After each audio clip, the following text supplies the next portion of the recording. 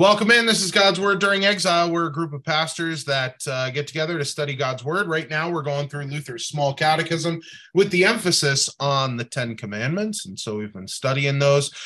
We are, dare I name the puppy this time like I did last time? We're on the last part of our discussion on commandment number 8. But then again, you know what's so great about it? Last week, I said we were on our last one, and I was basically just the embodiment of breaking the 8th commandment. So I will need to go in repentance of my statement before. I apologize for bearing false witness to not only our listeners, but also to you guys. Did you do it to protect a life, though? I did it to protect my sanity. Oh, okay. Fair enough. So here we are. Hopefully, unlike last time, the cat who is running around like a madman right now will not want to attack me like he did in our last episode. So we'll see how that goes. And I think that's where we're at. Let's get into the conversation. Cool. Well, I'll open us up in a word of prayer today. And so let's go to the Lord.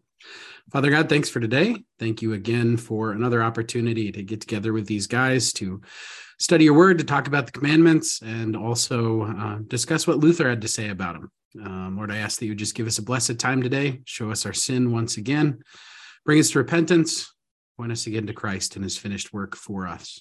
Lord, use this time to strengthen our faith in you and equip us for your service. Pray this in your holy name. Amen. Now, the real question is, because Matt's traveling, right? Matt, do you have your catechism on you? I do. Can you set our context today and read the 8th commandment again? You bet. You shall not bear false witness against your neighbor. What does this mean? We should fear and love God so that we may not deceitfully belie, betray, slander, or defame our neighbor, but defend him and think and speak well of him and put the best construction on everything. Awesome. Thank you, Matt. Was that and a mine different has a translation? nice picture too, so. Ooh, yeah. That's classy. That is classy. So last week we left off just before we got to a passage we wanted to discuss that's closely connected to this 8th commandment. It's from Matthew chapter 18. And I don't know, what do you guys call this passage? I've always called it the church discipline passage. The heading in my Bible is if your brother sins against you. You got a better name for it, Ben? I know you do. You got something sweet. He'll come up with it. It's on the way. I'll read it. He'll come up with it. It's fine. It's coming. All right. So I'm reading from the ESV. This is again, Matthew 18, 15 to 20. We're reading Jesus' holy name. If your brother sins against you, go and tell him his fault between you and him alone. If he listens to you, you have gained your brother. But if he does not listen, take 1 or 2 others along with you, that every charge may be established by the evidence of 2 or 3 witnesses. If he refuses to listen to them, tell it to the church. And if he refuses to listen even to the church, let him be to you as a Gentile and a tax collector. Truly, I say to you, whatever you bind on earth shall be bound in heaven, and whatever you loose on earth shall be loosed in heaven. Again, I say to you, if 2 of you agree on earth about anything they ask, it will be done for them by the Father in heaven. For where 2 or 3 are gathered in my name, there I am among them. This is the word of the Lord. Thanks be to God. What is loosed? Loosed? Yeah.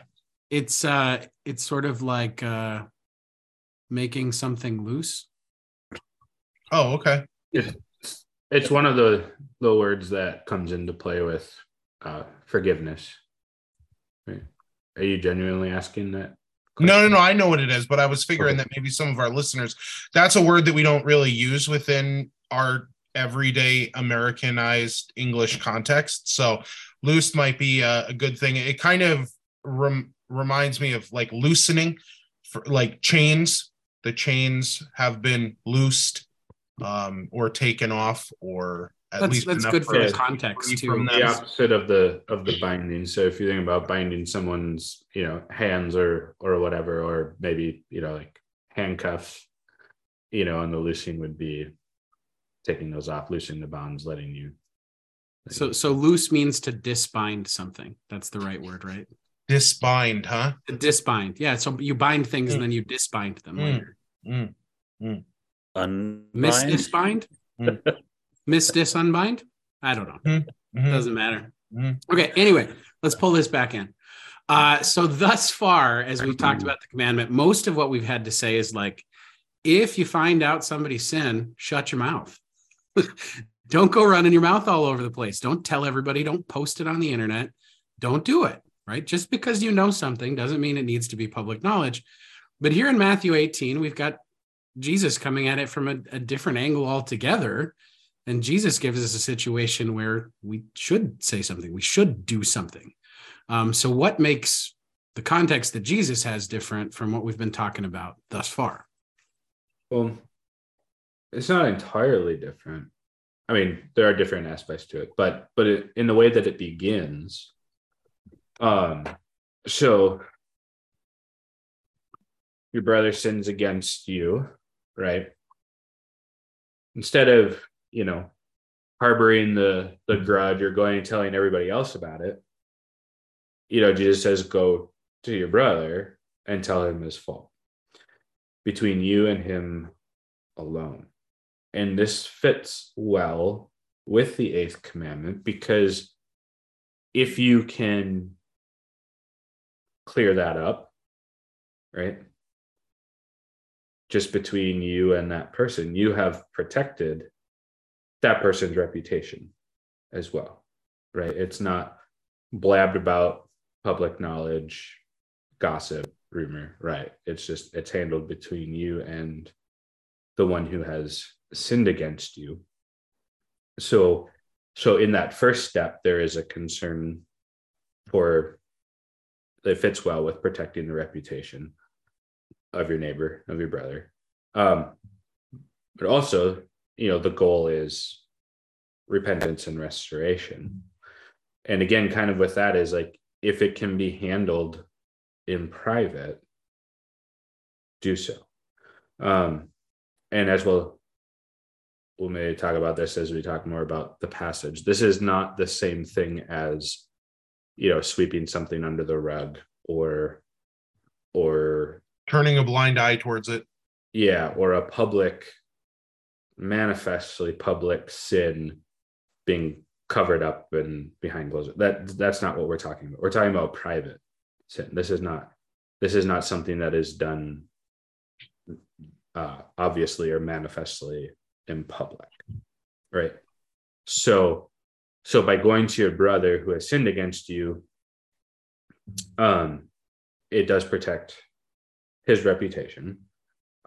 It also prevents the rumor mill, gossip, things like that. So at least at the first step, the first stage of this, it fits very well with what we've been talking about with the 8th commandment. But there's a progression, right? So if he does not listen, take one or two others along with you. And so this is for the purpose of avoiding the he said, she said kind of thing, the hearsay kind of thing, right?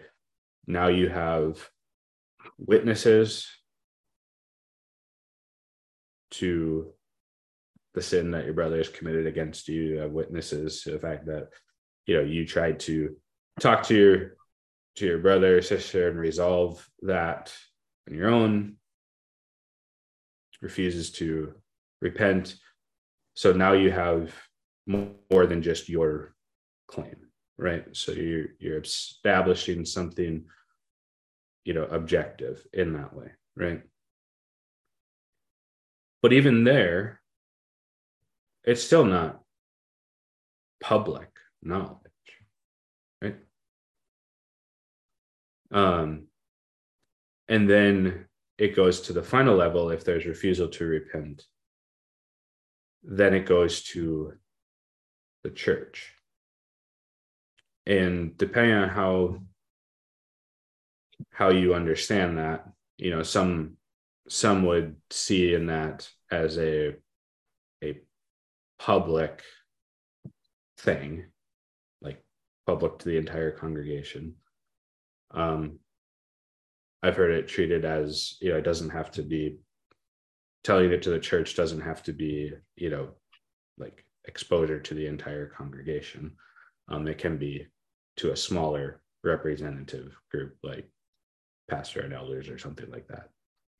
So depending on where you go with that, but at that point it's more public, but it's still not yet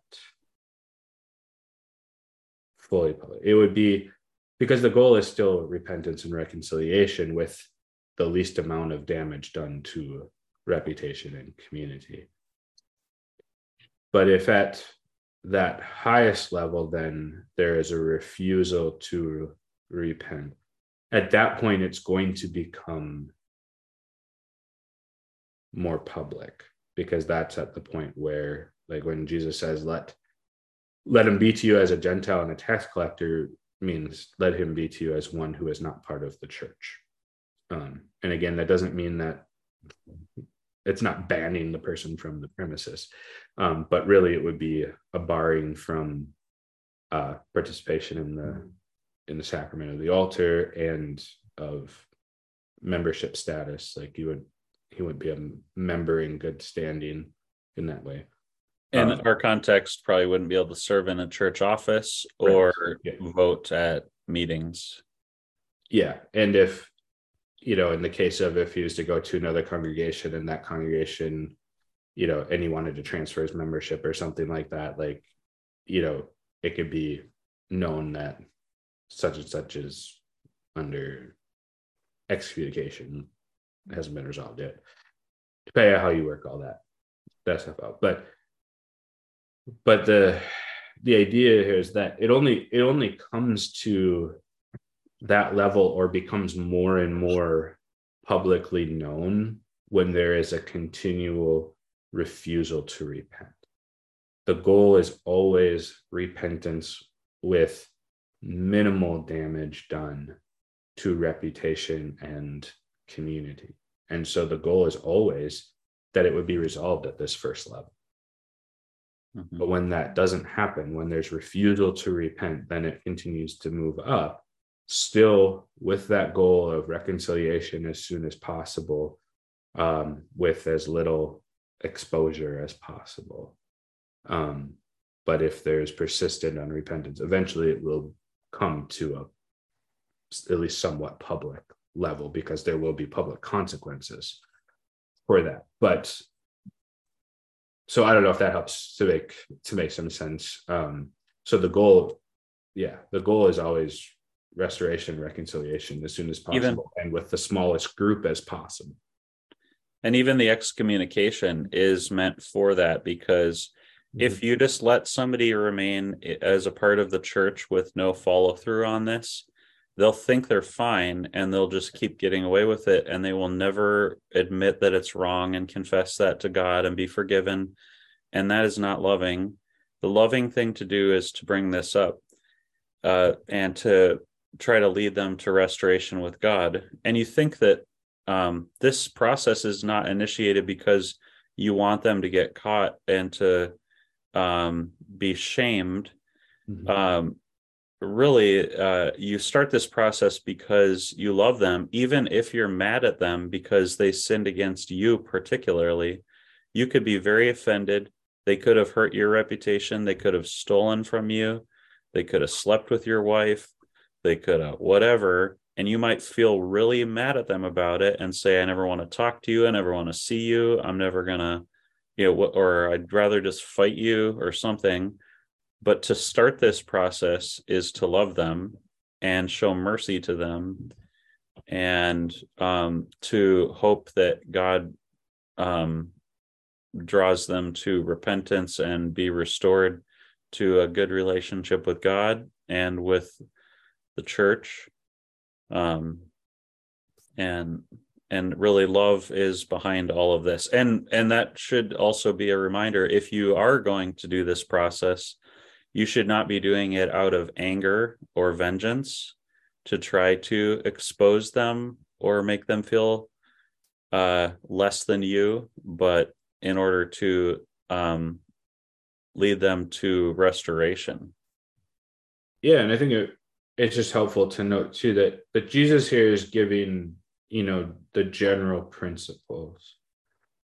He's not saying that it's like we shouldn't take it so woodenly as to be like, okay, I tried once to, confront my brother with his sin and it didn't work, so now I immediately go to the next step. Like there's nothing that prevents us from attempting multiple times to resolve this on this first level, and from attempting multiple times to resolve this on the second level.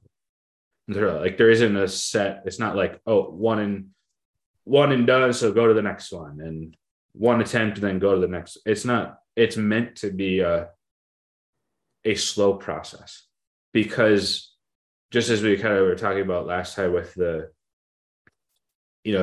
James passage and stuff like that, with being slow to speak and slow to become angry, like we are very, when our emotions are firing, especially when we get angry or upset, our initial, our temptation is to just ratchet things up, right?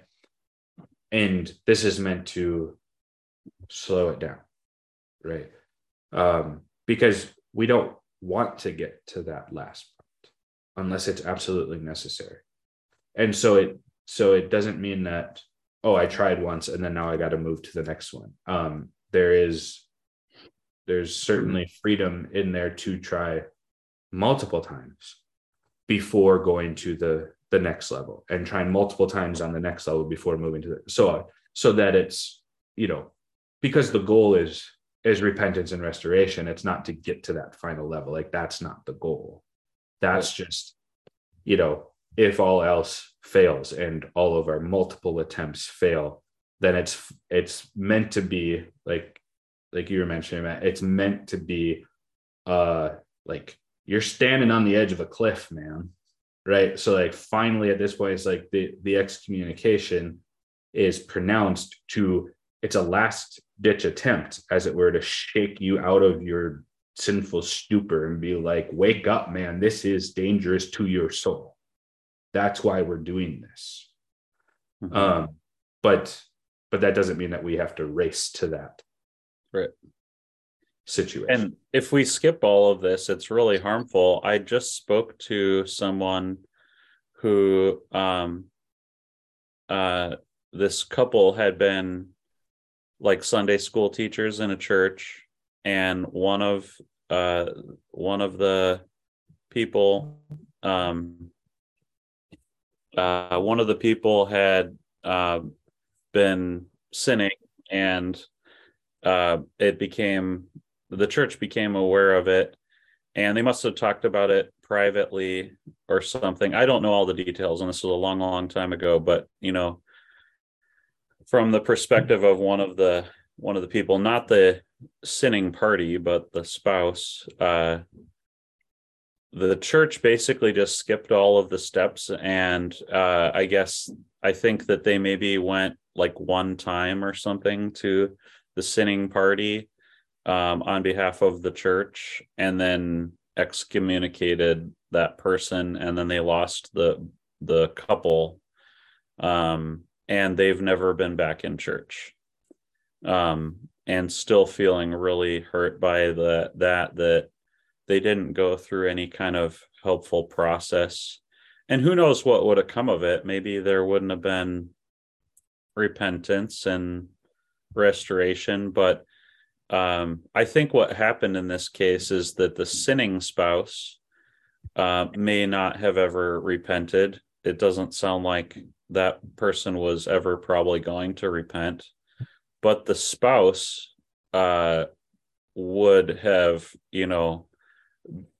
not have been offended by the church not going through the right process, and now it hurt two people, and it really ended up being such a mess, and so the church didn't have integrity in that regard, and they have a process laid out right here for us.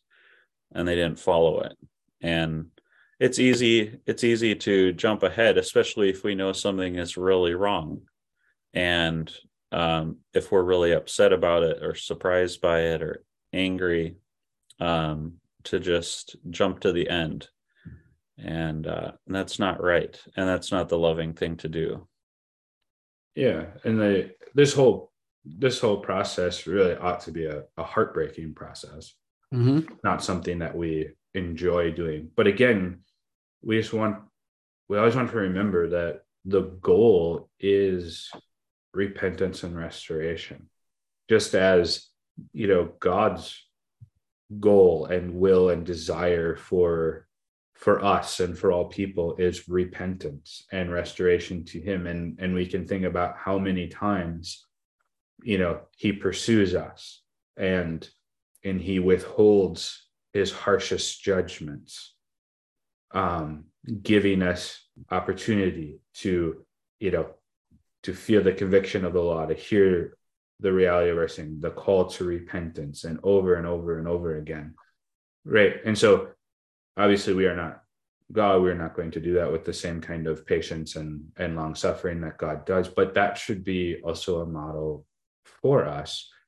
Our desire is always for restoration and repentance. And yes, there may come a time where you have to take that final step, but that's not something that we should rejoice in or that we should be anxious to get to. Right. And so we want repentance, we want restoration. And so we're going to go many times imploring the one who is sinning and refusing to repent to continue to call them to repentance. And when we talk about excommunication, if it comes to the point where we have to say, I can't commune you at this time until the sin is repented, that also doesn't have to be broadcast to the entire congregation. That can be something that, again, is handled by, probably better than just the pastor on his own. It shouldn't, just because that can raise its own questions and problems, but maybe pastor and church leadership, like elders, for example, or such, where together so that they're on the same page, so that if there are questions or there's witnesses in that way to say this has been done in a right way, but to keep that as small as possible.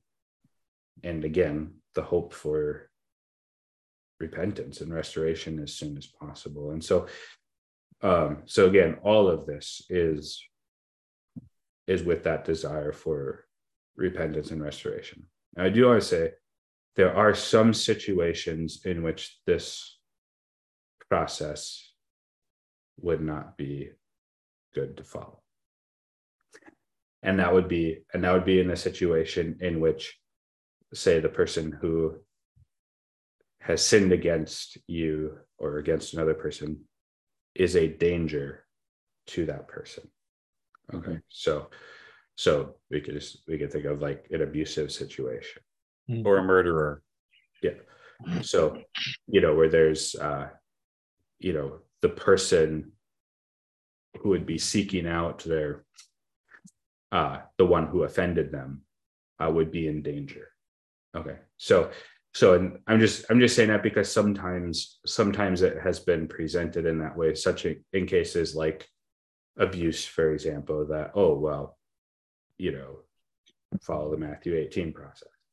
That's not a good idea because the safety and well-being of the one being abused is in play there. We wouldn't want to put them at risk.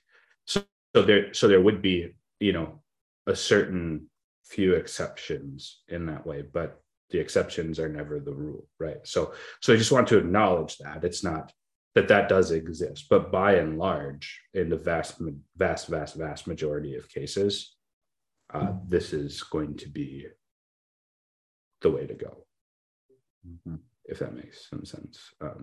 It seems to me that this process would also weed out a lot of the situations that you might even have misunderstood or something.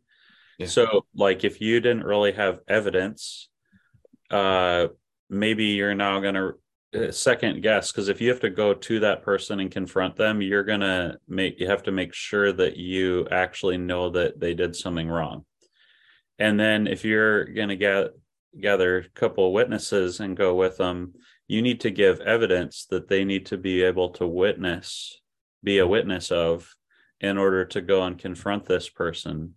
And even in the process of you going by yourself and then with a couple of witnesses, you're going to be talking to them privately, and you might be able to clear it up, like, oh, I didn't mean to hurt you, or I didn't know that's what happened, or there might be some clarity that's brought to the situation, or maybe you realize that there was way more to this story, and you get the context, and maybe there's other resolutions, or you gain more information through this. So there's many ways this can end up being helpful, and it shows good process. Yeah, and I know we're coming close on time, but we can just add this part in it too. What am I trying to say? Like, because we've talked about, not necessarily sharing things that or whatever, but I'm just thinking about this in terms of the context of, like, say, private confession and absolution, and and talking to your pastor. So I don't know about, like, with the LB and the AFLC, is there anything in your ordination or installation rites that speaks concerning what we might call the seal of the confessional? Is that explicitly mentioned for you guys? Do you know? Not in the AFLC's vows. In the Missouri Synod, they do have vows about that, I think. And same with the AALC. It's that's part of the public oath before the congregation is, that, for example, like, that I promised by the help of God not to divulge anything that is confessed to me. Yep. In the privacy. I've understood that under the teaching of a Lutheran pastor that I remember specifically talking about this, that we are all held to it anyway by this commandment, and that all Christians really are too. And of course, we're held to a higher standard as pastor, and things might be divulged to us that wouldn't be divulged to anybody else. So it's a more important, more serious thing. And those vows probably are a good idea to reinforce that, but it's already something that we're held to by the scriptures, like with this process and everything. But particularly, the things that are shared with us privately, the things that we shouldn't share are the ones that hurt our neighbor's reputation. If they are things that actually help them, like, that can actually be good to share. I'm not saying you should just go around talking about other people, and we got to be very careful about even sharing the good things, but we are especially just looking out for how to be loving to our neighbor, and that's what we're held to be truthful. And whether you take those vows or not, there are certain things where we are required as mandatory reporters and stuff to share something that is given there. Maybe those vows complicate that matter a little bit, because if you've sworn to never share, then you couldn't even share that this person's planning on killing somebody or something like that. Yeah, I mean, that's a whole other thing. It's an ongoing discussion about how the two relate. The main reason for bringing that up is I was just trying to say that, if your brother or sister has sinned against you and you're struggling with that, or you are aware that such and such a person did this, or you've heard that. And I guess part of what I'm saying is, or trying to say, maybe I'm fumbling around with this, is that it's not gossip and such. If you take that to your pastor, for example, they say, I'm struggling with this because I've heard this, and then we can counsel and say, well, like, is there evidence for that? Or, let's keep in mind the 8th commandment, or I'm struggling with, I'm really angry at my brother because he did this to me. And we can give, both hear confession and pronounce absolution and give counsel in those situations. So I guess what I would say is like, you don't need to worry about, like if you're burdened with something like that or whatnot, of coming and speaking to your pastor. That wouldn't be like gossip and rumor mill kind of a thing. If that makes sense. That was kind of fumbling around, but that was the chief reason why I was bringing that part up. But also along with that, the confessional, as it were, is, well, it's a safe place in that what you confess to your pastor by and large. Like, again, we have leaving the mandatory reporting thing aside for the general illustration, what you confess to your pastor, what you speak to your pastor about, in private, being bound by, this commandment, for example, it becomes a safe place because people aren't going to want to confess their sins if they know that it's just going to be blabbed about. Right.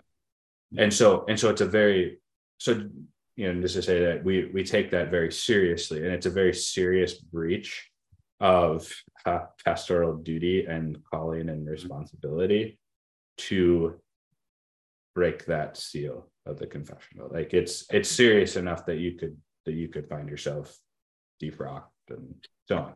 But anyways, but that's kind of connected to, it's okay to talk to your pastor about, these kinds of things, and also to know that we are not going to go blab it to anybody else. Right.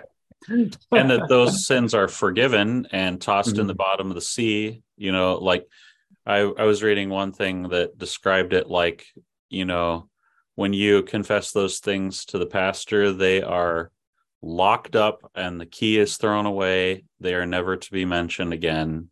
And you also don't need to worry about them because they're forgiven and they're gone. And so that's a wonderful thing to be able to have that. And we want people to be able to trust us. And it just, even for you Christians out there who aren't pastors, if your friend confesses their sins, that's not something for you to share either. And at that point is a great chance to share the gospel with them. Except if other people will think it's funny, right? Not even then. Not even then. Yeah. Well, fellas, we have hit the end of our time. Do we need another episode on this commandment, or are we going to wrap this up? I think Ben says 2 more. We're doing it. No, Ben, would you close us up in a word of prayer, though? Yeah. So this prayer comes at the end of the explanation to the 8th commandment in the Catechism edition that we're using. So let's pray. Guard our lips, O Lord, and govern our unruly tongues, so that our words about our neighbors are not tainted with falsehood, betrayal, or slander, which would damage their reputation.